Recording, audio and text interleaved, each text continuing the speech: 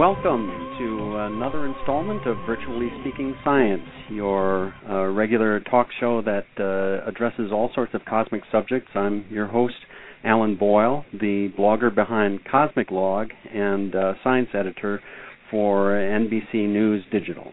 And if we have this show transpire on Blog Talk Radio as well as in Second Life, the Second Life virtual world, we're coming to you from the Exploratorium's virtual space, and so we want to thank them for that.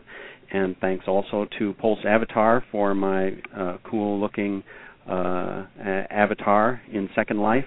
And, of course, thanks to my colleagues at Virtually Speaking Science, including Sherry Reason. If you could see me in Second Life, you'd see that I'm very relaxed, and that's because I have one of my good friends in Second Life here with me, Djorgovski, also known as Curious George. He's an astrophysicist at Caltech and also is very much involved in virtual worlds with the Caltech Virtual Astronomy Group. And so he's been doing this sort of thing for years, and so I have no problem at all just sitting back and enjoying the talk that we're going to have in Second Life. And the subject is also just fascinating. What's going to happen to education as a result of all the technological innovations that have gone on in the past couple of years? We're talking not only about virtual worlds, using that in education, but also massive open online courses, MOOCs they're called. This is a way to really get to thousands of people over the internet with educational courses and the sorts of things that you would get in a regular classroom. More and more those sorts of things are available online as well. And George has some experience in that, and really it sounds like it's been a fantastic adventure for you, George. Why don't you tell us a little bit about what's on your mind, and especially about what the future of education holds? Well, thank you, Alan, for that kind introduction, and thanks, Bridget, for keeping this, and good to see you all, virtually speaking. So this is something that has been looming more and more in my mind, and I really believe that we're at the beginning of a profound transformation of education in general, including higher education. And that transformation is thanks to the progress in information technology, which has changed everything else in civilized world, so why not education? For some years now, I've been getting more and more annoyed in how universities are really conducting their business in what's really 1,000-year-old model, and that we're delivering education in a very inefficient and, I think, ridiculous fashion. The way I like to describe that is that if you look at the progress over the last 1,000 years, it's been phenomenal. In fact, it was only 2/3 of the last millennium that Newton showed up, and 90% of the way through Einstein showed up, and 98% of the way through the internet, or the web showed up. So the world is very different. But one thing hasn't changed at all. And in the medieval universities, you had a lector reading the Bible, scriptores taking notes, and that's not very different from professors scribbling on a blackboard with a piece of fossilized plankton and students taking notes on a piece of paper, barely able to read what the old guy is saying. And so if you took professor from a University of Cordoba or Sorbonne or Naples some 1,000 years ago and put them in the middle of a modern city, they would go crazy. But if you to put them in a normal university classroom, they'll be feeling right at home.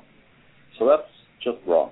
And this will not be for the 21st century. So I was always looking into the ways in which education can be or should be transformed. So this is how I got to wandering through the MOOCs or online classes, which are now all the rage. Somehow over the last year or two, they became big fashion in academia. And I think this is largely because these university presidents and such begin to realize that the old model is over, and that within 10 or 20 years, it will have institutions of higher learning completely unrecognizable. That things will change in education business more than they have changed, say, in newspapers or the music industry. And I'd say at this point, nobody really knows how to do this right. So we're all experimenting and trying to find out how to do it. And my particular experiment was to teach a class at Coursera, one of the major providers of MOOCs, on observational cosmology. It was called Galaxies in Cosmology, and it was actual class that I was teaching at Caltech to Caltech astrophysics sophomores. It was a reasonably serious class. And I had 5 students in my class at Caltech, which is a typical number for that specialist audience. And over 28,000 people signed up for the online version, which was amazing in of itself. About half of them actually did anything, and by the time the class was over, there were only 2,000 remaining. But that's still about 400 times more than the number of students in my real Caltech class. So it really is indicative of the scaling. 2 of my colleagues, one in biochemistry and one in economics, were also doing Coursera classes. Between the 3 of us, more students signed up by an order of magnitude than the number of students who ever graduated from Caltech in any field whatsoever.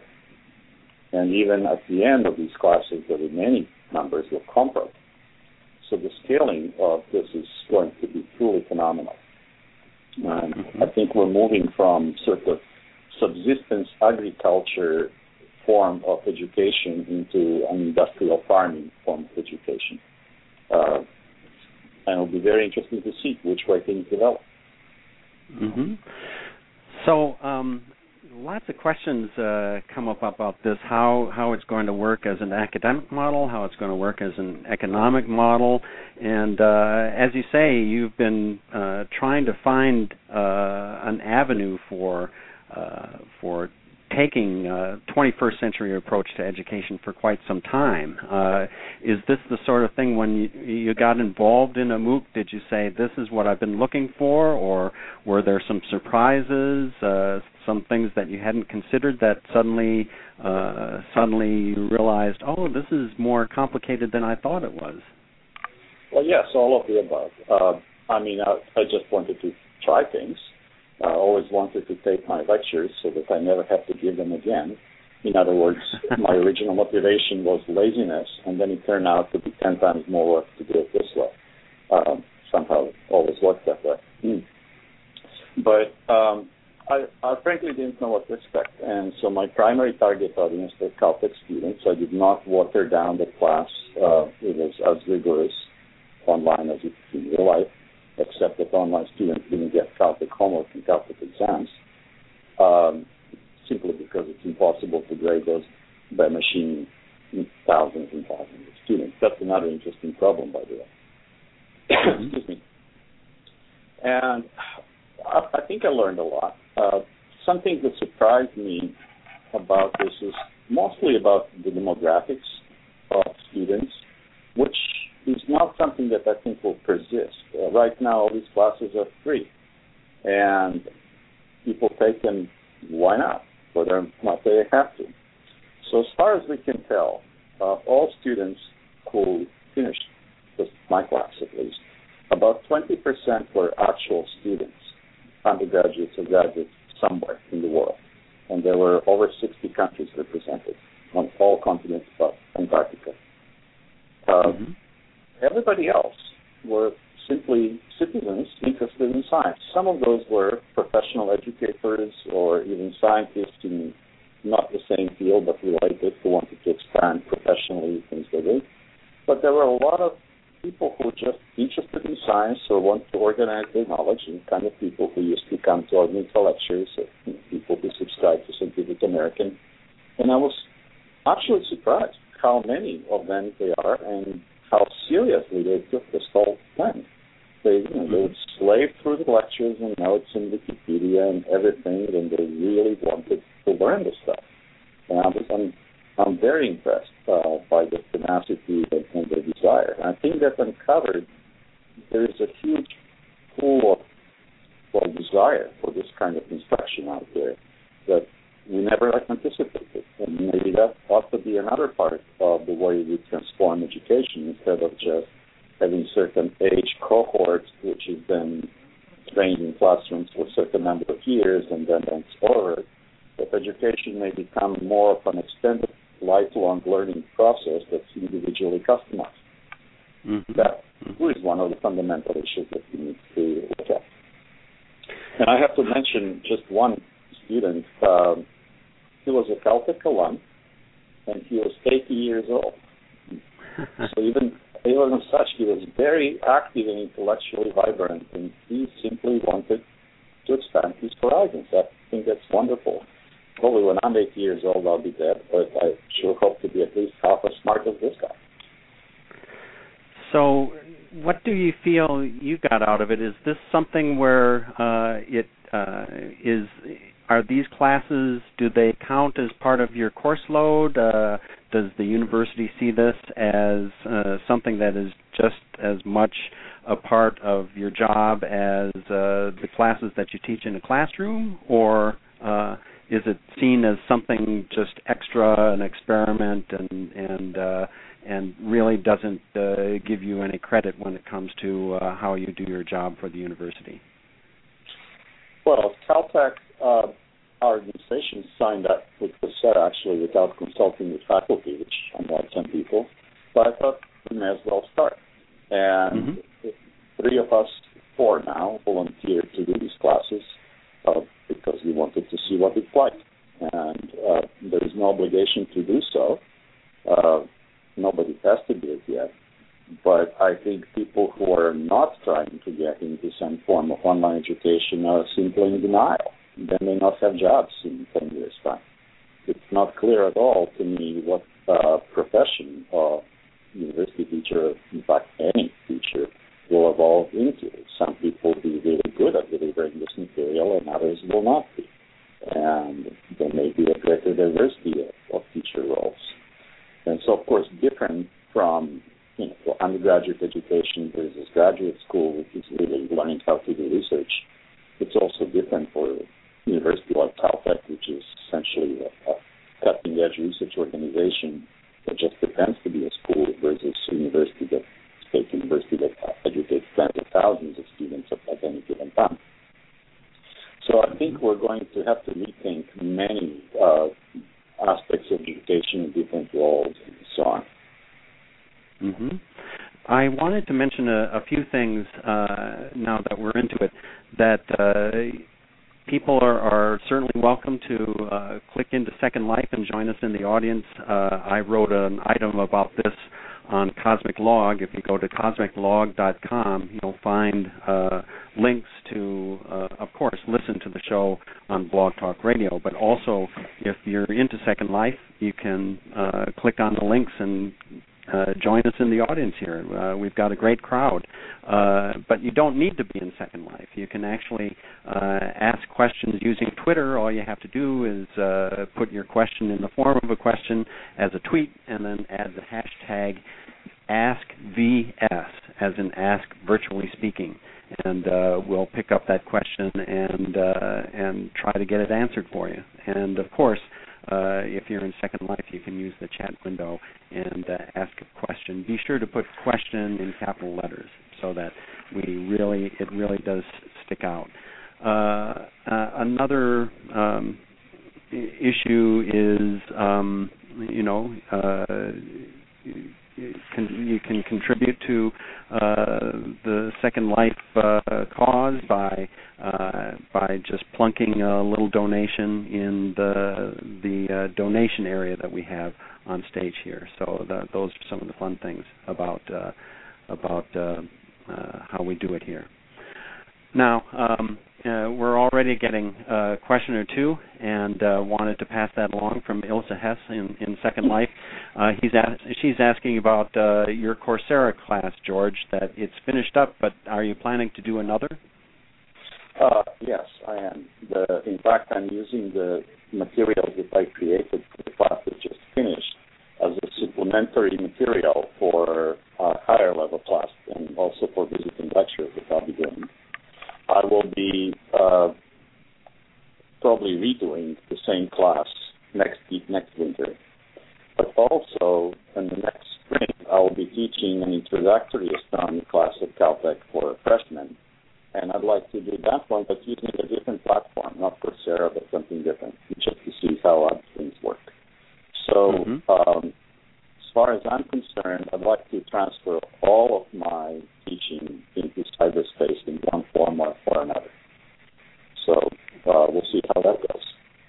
Wow. So are you thinking that at some point you're not going to be in a physical classroom with students, or how does that work if you're going to go completely toward Coursera and other forums for MOOC-type classes? Well, actually, there are multiple questions here. As far as my Caltech students are concerned, they're still physically present and they still get traditional homeworks and exams. That is going to be a very interesting... 1 second, I have to log off Skype and answer the landline. Okay. While George is taking care of that, I do want to remind people that virtually speaking is not just one night a month. I do it one night a month, but I have other colleagues who take care of other shows, Tom Levinson and Jennifer Roulette. And so every Wednesday you can get your dose of science from Virtually Speaking Science. Okay, I'm here on the landline. Is this better? Oh, a lot better. That's fantastic. Oh. Well, that's technology for you. So you uncovered one of the important issues that online education has to come to grips with, which is really proper testing and validation and quality control and granting of credits to online students. And there are various ways in which people are thinking about doing this. For example, proctored exams where you show picture ID and you get your exam and it's guaranteed that you didn't cheat or something like that. But all these things will have to be sorted out by the education industry in years to come. And frankly, I don't really care. I care about really teaching people and don't really worry much about financial aspects of it or formal or certification aspects. There is another aspect to this, which is the human contact part. And I think this is a very interesting one, that we can deliver our content online in a very efficient and scalable fashion. In fact, all of humanities knowledge is already online, whether or not I give a single lecture or not. So that works, and students can absorb it on their own time. They can watch the videos or read things and so on whenever they want, as many times as they need to. But that's about as far as the delivering the content goes. Now, there is also the question of human interaction, which is an integral part of education, which is something that is very difficult to convey in a scalable fashion online. Mm-hmm. And this is where I think that immersive virtual reality, or I should say the future 3D web as a better way of communication, will play a significant role. Those of you who have been actually participating in this type of lectures or activities in Second Life, you know exactly what I'm talking about, that there is 90% of the real-life fidelity in terms of human interactions and listening to people and so on. Not perfect, but technology is going to get hell of a lot better than the clunky Second Life interface that we have now. And I think this is going to be a very important component of any educational use. Mm-hmm. So I'm very keen on finding out how to do this right. You can also think in terms of virtual labs, something that we've been talking about for quite some time, developing virtual hands-on experiments, if you will. And that is something else that I think a number of groups have been experimented with already. So I see that there is a great convergence of several different important information and communication technologies here that are enabling this ongoing educational revolution to go forward. Since this is such an important issue for you, have you come across people who are actually doing research or trying to develop the software tools for having better immersive interfaces or better ways to knit all the tools for online information, online education in a compelling way? Not in any terribly well-organized fashion. I know that there is a very vibrant and active education community, professional educator community in Second Life or virtual worlds in general. And, they've been playing with things like that. And, for example, even in VCAP, we had a simple experiment which Rob Knopp, or Prospero Frobos, as you may know him, made up a little 3-body gravitational interaction demo. So you can have 3 stars which will interact gravitationally and move in some strange fashion or another. And this was just a simple thing to do. We can easily think of much more involved things. And in fact, I know there's been a lot of educational training use of virtual worlds for situational trainings like first responders or military, or in fact any of the simulators like flight simulators and stuff like that. Medical schools as well. Why dissect real cadavers when you can have virtual one? Maybe you can even do like little fantastic voyage. You can shrink yourself to a cell size if you want to explore human body. So I think that there is a fantastic potential to create very effective, attractive, captivating educational materials, although I'm not aware of any systematic effort to do so, but it's only a matter of time before somebody does.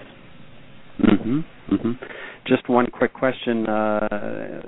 Terrelyn is asking, can people go in and get the material that you just taught? And I think someone else has actually answered saying, well, here's a link to the class, but can someone go through the entire lecture series just through the archived videos? Well, yes and no. The way Coursera does this is that students who have registered for this class have access to the archived material forever. Students who are too late do not. However, there will be next round of this next winter, and at that point, people who register will be able to see it. I'll hopefully improve some of it by then. Personally, I think it should be available all the time. And actually, since I think I own this intellectual property, regardless of what the Coursera says, I'd like to put all of these lectures on Caltech's YouTube channel and Caltech's iTunes U, or whatever they call it, so that anybody anywhere can access it as they wish. What does Coursera get out of it? Do they collect a registration fee from students? Not yet. In fact, all these companies are trying to figure out how are they going to monetize it, just as university is trying to figure it out. One thing that Coursera is thinking about is to sell the lists of successful students to companies. Suppose you take classes in various fields of engineering, and then companies that do this kind of thing would love to know who are the smartest and best capable students who did that. Now, cosmology is not a very commercial enterprise, so I don't think this will really matter for what I do. But you can see that, they can think of that. They also do think in charging students. For example, if you take proctored exams that will yield certification that you have actually done something that actually has some formal value, then you probably have to pay for that. Because right now, Coursera students who took my class never had to pay a penny for anything, and they get a certificate that says this student, or the student who registered this name, has taken this class, but this carries no Caltech credit whatsoever. So essentially, it's a great souvenir for them, memento of their hard work, but it doesn't do them very much good in any formal sense. Now, obviously, universities want to figure out how to do this right. And I think, at least in the United States, we have a huge price bubble on education.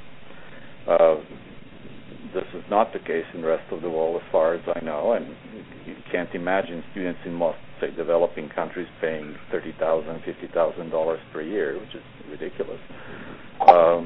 So, on the other hand, if you can reach 100 times as many students or 1,000 times as many students, if they pay 1% of what students are paying now, the university can still stay in business. And all that needs to be figured out. Are there some people who are biting their nails over this at universities, trying to figure out how they're going to be able to stay in business? Have some people already seen what you've seen and I'm sure. become concerned about the obsolescence of the university? I'm sure. And I hope that as many of them as possible can't sleep at night worrying about this, because I think what's going to happen to universities will make what happens to newspapers and happen to music industry look like child's play. And that's saying quite a bit, because speaking as a journalist, it's been a rocky road. Even though I've spent the last 17 years of my career on the internet, it's quite a revolution that we've been seeing in the media industry. And do you think that the revolution that is facing the academic world is going to be even bigger? Oh, absolutely, because it is all about bits, right? And all of our business models for anything were based on ownership of atoms, not bits, or physical presence. And so when you were buying a newspaper, you're actually paying some money for a physical object that somebody had to print and distribute and whatnot. It just happened to carry information on it. Same thing with music recordings. And now they're bits, and bits are infinitely copyable. So you have to figure out a completely different model in which people are compensated and the whole enterprise works. In terms of education, you can sell textbooks, and Lord knows those are overpriced. But now with e-books or even illegal copies of PDFs that you can find online, again, that becomes a non-viable business.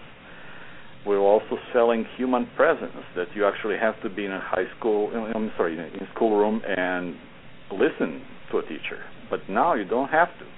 Now your teacher is also behind your computer screen, and you can summon him or her at any time you want. So I think that general transition that the Internet has brought upon us of shifting that focus of value from physical objects and physical presence to access to informational records of some sort or other, that is what's transforming everything. And I think education is probably more vulnerable to this transformation than anything else. I say vulnerable in terms of the traditional business model, but the way I like to think of it is that it's enormously empowering and enabling, that now we can reach a larger number of people with the high quality content that we ever could. And there was already a number of anecdotes or cases that people mentioned. Boy, we found this absolutely brilliant student in the outer Mongolia who is better than anyone we have here, that kind of stuff. And so sure, you can identify talent worldwide and bring maybe those students in to places like Caltech or Princeton or Stanford or whatever, but that is actually just an interim thing. I think the real thing to do is to create genuine virtual scholarly communities, that there can be, say, 10 times, 100 times more Caltech students distributed worldwide, that they're getting same quality education, same rigorous things, same rigorous testing, and they are establishing professional networks too, but they can be residing anywhere in the world. And this is the way we're going, that we're truly virtualizing what it means to be a member of educational community or to partake of education as a process, just like anything else that's happening on the Internet. I mean, we see social media, even in the primitive form, something as badly designed as Facebook or, God forbid, Twitter, are actually playing an important role in connecting people worldwide, people who would have never connected otherwise. Second Life, for example, is another excellent example of that. And that is only going to get better. And so I think it'll be absolutely fascinating to watch what's going to happen. And speaking of social media, there's really an interesting conversation that's going on with the Second Life chat right now. Randolph Azaroff, for example, says, I'm not so sure that most people can learn without the social environment, and that gets back to what you were talking about, where the act of education may be more divorced from that idea of having people in a physical place. And I think what you were getting at is that the social environment becomes something that plays out online as much as it does in the physical world. But yet, I think that physical interaction is so much of what we think of as the college experience, not only being together in the classroom, but being together on the campus, in the campus pub, whatever. Can you kind of see how those sorts of experiences might change as a result of the revolution that's coming? I think we're just going to see a broader spectrum of that. I mean, we already have a variety of ways in which people socialize online or establish genuine friendships online, even without ever seeing each other, or revive the old friendships on distance and so on. And right now, the technology we have is still fairly primitive. But in terms of physical presence, well, you could well imagine that you still have your circle of friends and acquaintances, and you can go to your neighborhood pub and so on, and you're talking to students who may not be students in your class or your virtual university, but they're still having university experience. They can still compare notes. So there are varieties of social experience that are involved, and I think communication technology has been evolving constantly in the direction of greater immediacy and higher fidelity.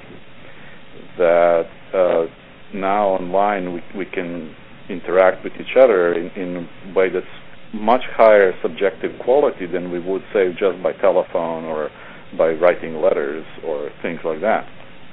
And that's going to get better yet. So some form of immersive and augmentative virtual reality, I think, is going to play a crucial role in enabling this human interaction part of learning. Mm-hmm. And moreover, because it's always open to you, the world is always online. You can always go to it. And if I wake up in the middle of the night, I can't go and meet my fellow students safe on campus. Well, okay, maybe that's not a good timing, but you get what I mean. So, but right. On the other hand, there is 24/7 community out there on the internet, in cyberspace, in some form or other, and we'll be able to connect everywhere at all times. And you also choose people with whom you want to socialize. You don't have to socialize with just anybody who is, by random accident, is taking the same class. So I think that this will enrich the whole experience, will enable a variety of possible experiences that include networking and social interactions. It's happening already, so just may as well try to channel some of that for educational uses and not simply entertainment. Mm-hmm.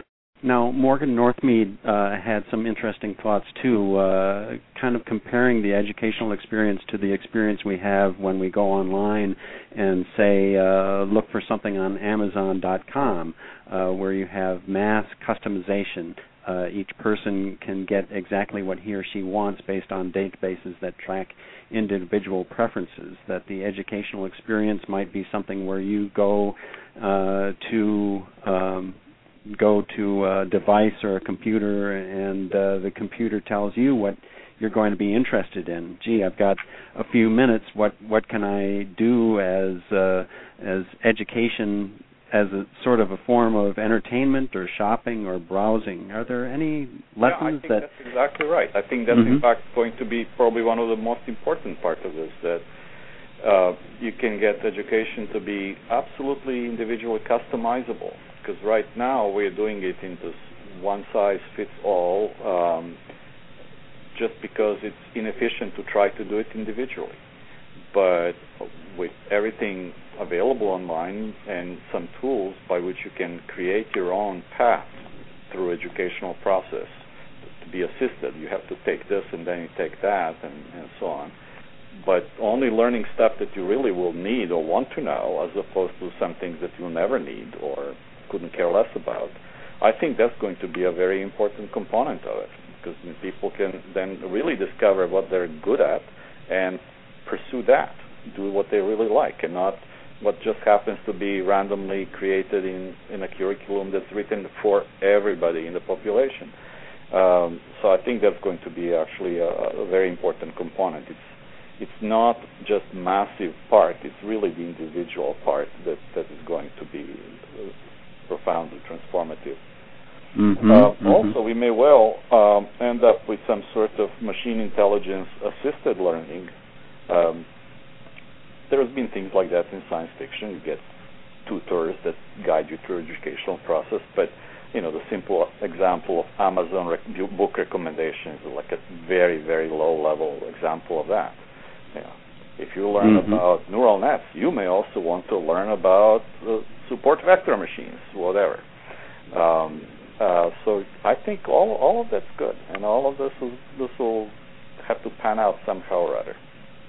I'm kind of waiting for that scene in The Matrix where Keanu Reeves says, "Whoa, I know Kung Fu." Suddenly you have that knowledge that you need and download it. But I suppose that education is a more complicated process than that. That you can automate a lot of it, but we're still not at the age where you can just kind of download that information directly into your brain and leave it at that. Oh, yeah, I think that's a whole different story. I mean, I think the information technology improves according to the Moore's law, but our brains do not. I think human bandwidth is more or less constant, and it's not improving very fast, if at all.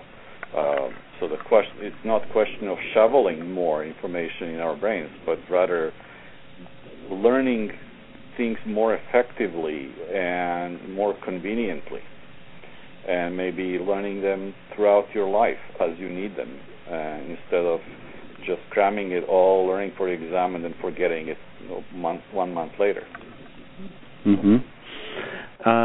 And so one of our Second Life audience members asks, this sheepskin thing saying that I'm educated, how's that going to work? The verification that you have set, that you've reached a particular standard, and that kind of goes back to that whole issue of the role of the university in kind of certifying that you've reached a certain level, whether it's through grades, credits, diplomas, whatever. That'll still be around, right? Well, there has to be, of course. There has to be some sort of verifiable assessment of quality control, if you will, that I touched upon earlier, that there has to be credible way in which people are tested at the end of whatever learning experience they have, that they actually know how to do this, as of whether it's computing Friedman models or fixing cars or operating on people.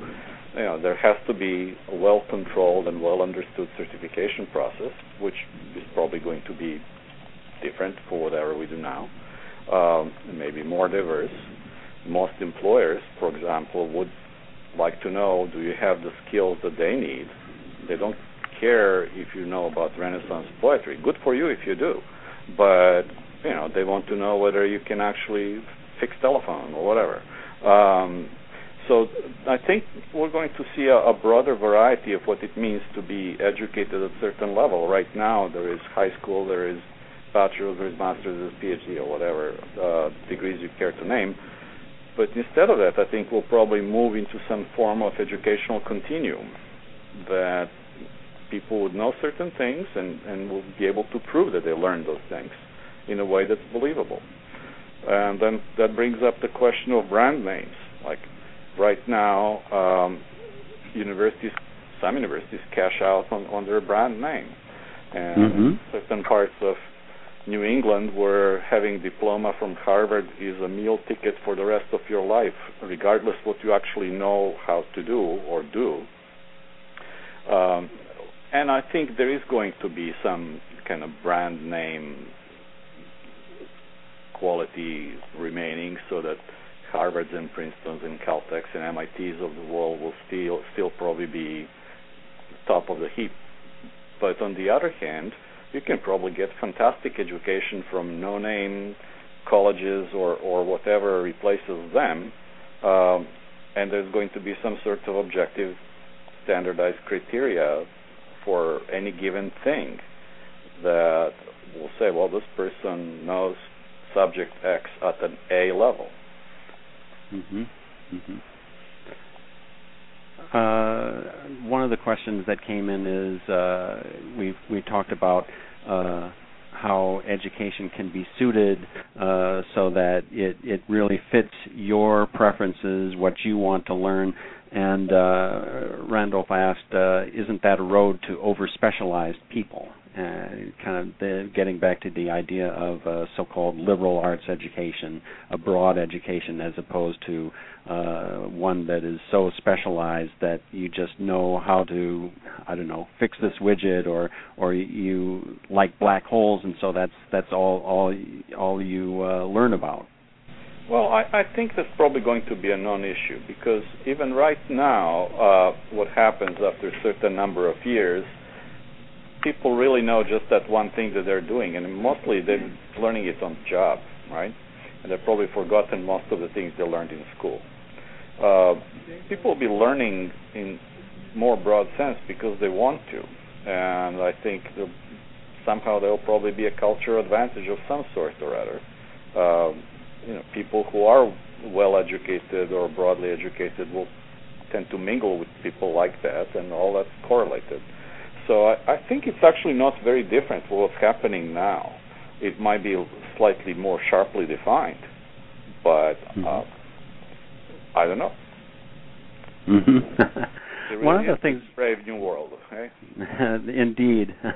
One of the things that we talked about before the show was the idea of the function of the university as a research institution and as an educational institution. And you thought that the way things were going, those two functions might become further and further apart. Yeah, I think something that always baffled me is to what extent we have blended together research and education in universities, and even though they're very different things, at the graduate school level they're the same thing. You learn research by doing research. But for undergraduate education, it does you exactly no good to be in a top-notch research university. And in fact, I would say you probably get a lot better undergraduate education at, say, a strong, small liberal arts school where they hire professors because they can teach, than, say, major research school where they hire professors because they can do research. And usually they couldn't care less about teaching, and that's a chore. Mm-hmm. So I think we are going to get redefining what it means to be a professor.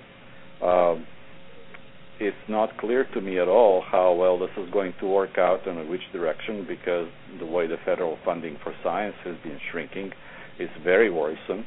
If you decouple federal funding for science from obligation to teach people, then it may be even harder to justify. Yeah, that's a good point, that research funding may tend to subsidize the teaching aspect of a university's operations. Well, actually, it's more the other way around. Well, I don't know. It depends on the school, I think, if you're paying... Yes, absolutely does. Mm-hmm. But that, too, I think really has to be rethought. On the other hand, I mean, we've seen profound sociological changes in the research world driven by Internet, in the sense of making information and participation available to anybody with Internet connection. That all of the scientific literature has moved online. A lot of data is now available online, and tools to do this, so that smart researchers anywhere can do first-rate science, and they can communicate it to the worldwide community in effective fashion. So you no longer have to be physically present in a little hotspot, famous research university X, in order to do top-notch science. You can be anywhere and be part of that community and contribute just as well as anybody else. Mm-hmm. So that is already changing sociology of science in some good ways. but I suspect we'll probably see even more of that when it comes to education. Mm-hmm. One of the things that I started thinking about when we talked before was this idea of having sort of a student community that isn't necessarily tied as much to the business of education, but you get that social aspect of it. For example, retirement communities. There are a lot of retired people who like to live together and do things together. They may have different pursuits. Some of them may just want to kind of sit around and watch TV. Others may go out and play golf. The same thing perhaps with the student community, where you have something like the MIT housing development, and it's very suited to the student environment. You get that interaction, and yet the students may actually get their education through an online course, where you have the residence factor that applies to the physical place, but it's divorced from the actual educational component of that part of their lives. Yeah, I think we're going to look at the far broader meaning of what it means to be educated, and when and how, and in what, and by whom. One thing that struck me with Coursera class I was doing is that the way the students communicated was mostly through discussion threads on forums, which are very old-fashioned looking text thingies, and I thought this was awful. But somehow those were the most popular. And what impressed me is not just the quality of some of the questions that have been asked, but the answers that were provided by other students. That somehow this community of students taking my class was doing self-crowdsourcing, that people were offering their own little expertise when they had, so that I didn't have to try to answer that question. Somebody already did it pretty good. And that is an interesting thing, that you start having this critical mass of broader expertise that students can learn from each other, in addition to be learning from whoever is delivering the class. Does this sort of thing scare you? Do you worry that you're going to be replaced by some sort of super intelligent robot? Oh no, I'd love to be replaced by super intelligent robots if I can go and do fun stuff, like write science fiction or chat with my friends in some virtual reality place. No, just kidding. Yes, I think I'd love to have some machine intelligence help in everything I do. Isn't that what technology is all about? To outsource chores, and we can do to have a Watson-type assistant. Sure, anything helps. Well, actually, I have. Come to think of it, I already have artificial intelligence assistants. They're called Google and Wikipedia or things like that, where I don't know something and I find out, and then I can just put a link to something I think is a good explanation instead of me having to type the whole damn thing myself. Are there? I think you mentioned this whole concern about obsolescence of academic institutions. Are there any particular types of institutions that you think might be in more danger than others? And the flip side of that would be, are there some institutions or aspects of the institution that might turn out to really take advantage of this, of the trends that are sweeping over education right now? Well, it's hard to tell. There's always going to be some stratification of quality. There is always going to be people trying to game the systems. But in the end, I think we're always moving towards more objective assessment. And I think overall things will get better. But how is this all going to shake out? Who knows? And of course, education at different levels is a very different proposition. You see something like Khan Academy, which is aimed at much younger students, which is wonderful. But that's not what graduate students need, right?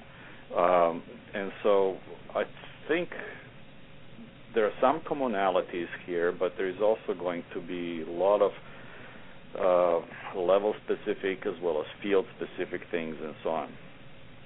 It's hard to tell. We've got about 10 minutes left. I thought maybe we would shift a little bit since we are in Second Life, and since you've been thinking about Second Life and virtual worlds for so many years. Are there any new trends that you see in the development of virtual worlds, or do you feel as if things have really stabilized, for better or worse, in the way that people are approaching the 3D web and immersive experiences? Well, as far as I can tell, we've been in a state of very slow progress for the past few years. I think Second Life has certainly passed its time and has never been improved. I'm amazed that there hasn't been a really a major market winner that replaced it, because to me it's obvious that it has a huge potential. Right now it seems to me that in terms of generic platforms, Unity 3D-based worlds are getting somewhat popular. OpenSim much less so. Something else is going to replace it. But I think the whole paradigm of virtual worlds is closed-in things like Second Life or World of Warcraft or any of the games is bound to really disappear, because what we really need is full-blown 3D web, the cyberspace of cyberpunk science fiction, where all of humanity's activities and knowledge really are mirrored in this intellectual informational construct that is constantly being accessed. And that is a very different story. Now there are some profound technological architectural issues about this, and people who are into this kind of thing argue endlessly about very ornate technical issues that are involved. But that's where it has to go. We have to replace the flat browser web paradigm with 3D browsing, whether it's through, probably is going to be some combination of immersive and augmentative virtual reality, like next generation Google Glass, as well as your 3D screens that do not require you to wear any kind of goggles, and haptic interfaces a la next generation Kinect that will capture your body language and expressions and stuff like that. So all that is very much driven by commercial needs. Currently that's mostly games, but I think it's inevitable, because we already see glimmers of all of this, and every time you try some of these things you say, how can I do without, right? Yeah, it's interesting how you brought up the game connection, and it does seem as if games are kind of a real frontier for this sort of interaction, whether you're talking about haptic tools, Kinect, game systems that are kind of able to read your movements and respond to them, or talking about the type of immersive gaming that you see. But it stays a little bit in the game world. For some reason, other sectors of the online universe haven't seemed to have drawn the lessons from the gaming world. Does it seem that way to you? Yeah, I'm kind of surprised that there isn't more of a crossover, especially since games are so spectacularly commercially successful and so pervasive. And I was surprised to learn that several years ago, games started making more money than movies worldwide, which is kind of amazing. And now it's much, much more. Now an opening weekend for a new version of Halo or whatever makes more money than a blockbuster movie opening weekend. And I'm sure people pay attention to this. But right now, it's so easy to do it just by doing games, as opposed to try to do something more serious. Nevertheless, I think it will happen. And really, I am surprised that we haven't seen more of this. one of the questions that came in, have you considered the possibility that the commercial silos, for example, Facebook, Google, and so on, would prefer not to support virtual worlds? Oh, I think any overly successful company has zero incentive to reinvent itself if they have successful product. And I think they're only forced into that because competition is going to eat them alive. That's why. Usually these things come from, out of nowhere startups. Like two grad students at Stanford with a clever search algorithm kind of thing. Mm-hmm. Mm-hmm. Second Life could have been things like that, except that, some reason or another, they seem to have made every possible managerial mistake they could possibly make, and things just didn't catch on. They're also probably on a bleeding edge as opposed to cutting edge. Mm-hmm. Started too early.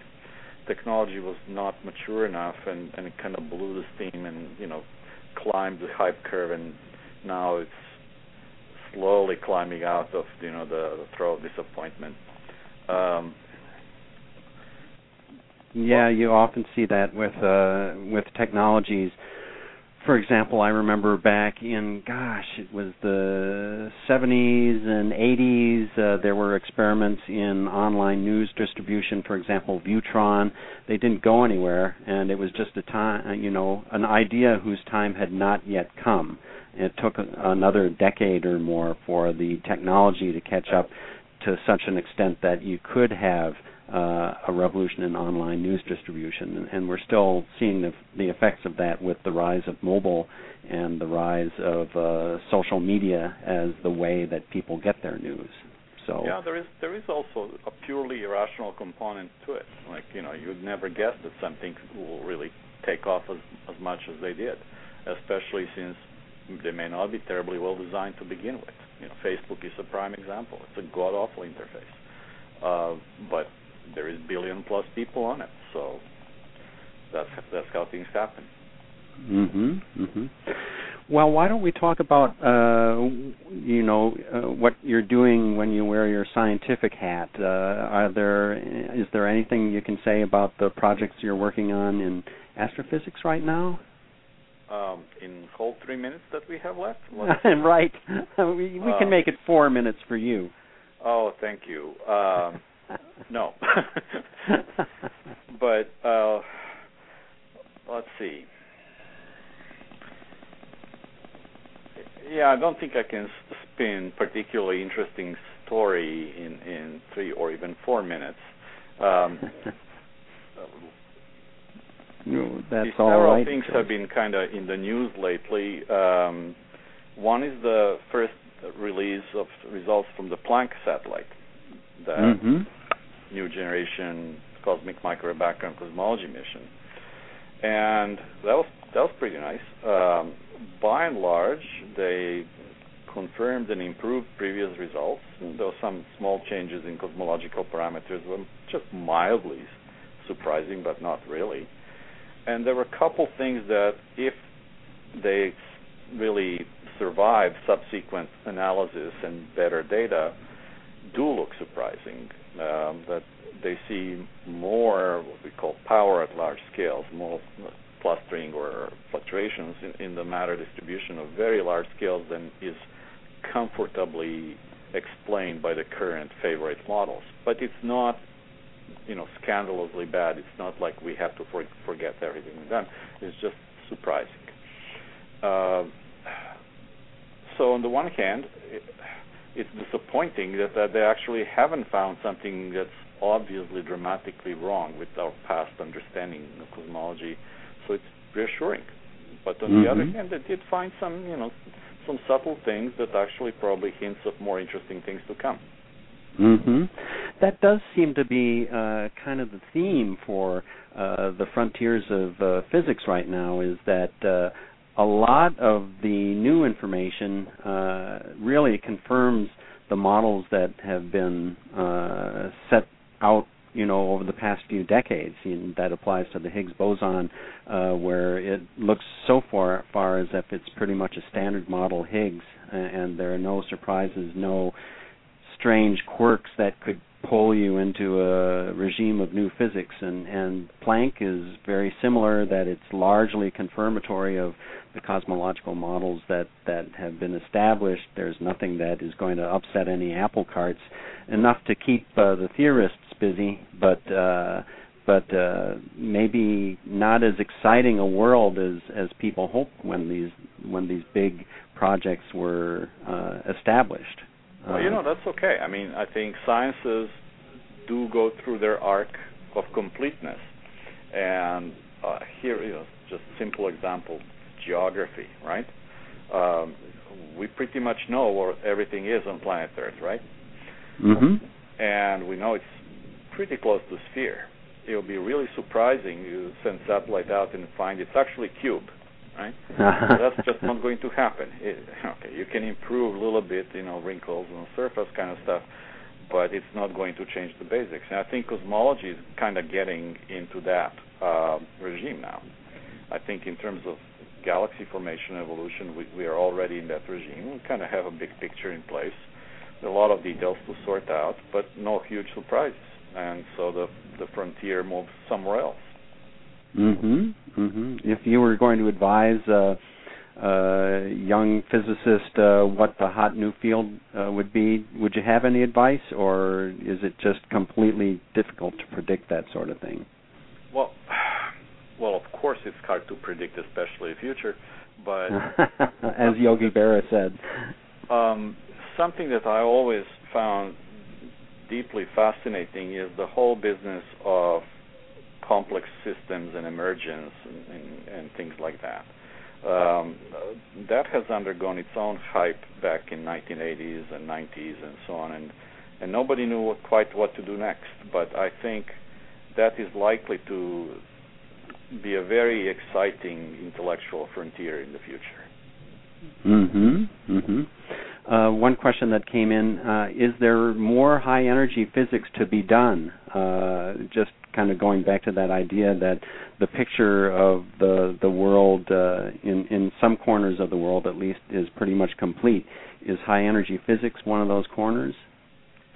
Well, some aspects of it probably, but others are not. In some sense, chemistry is complete. We know all the chemical elements. We know how chemistry works on a quantum level, but there's still chemists who are professionally and productively employed doing stuff in chemistry and not inventing new elements, right? So maybe something like that will be happening in high-energy physics as well.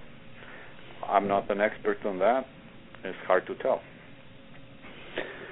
Well, it's a fascinating world, whether we're talking about the frontiers of the universe and what Planck is finding, or whether we're talking about the frontiers of cyberspace, where so much is changing in the way that we present this information. And I think this evening has been an example of how new media really kind of stretch our minds. I got to say that the discussion in Second Life has been as interesting and as vibrant as I've seen it, and so I want to thank everyone who's shown up in the audience in Second Life. And if you're listening on Blog Talk Radio, please join us if you can.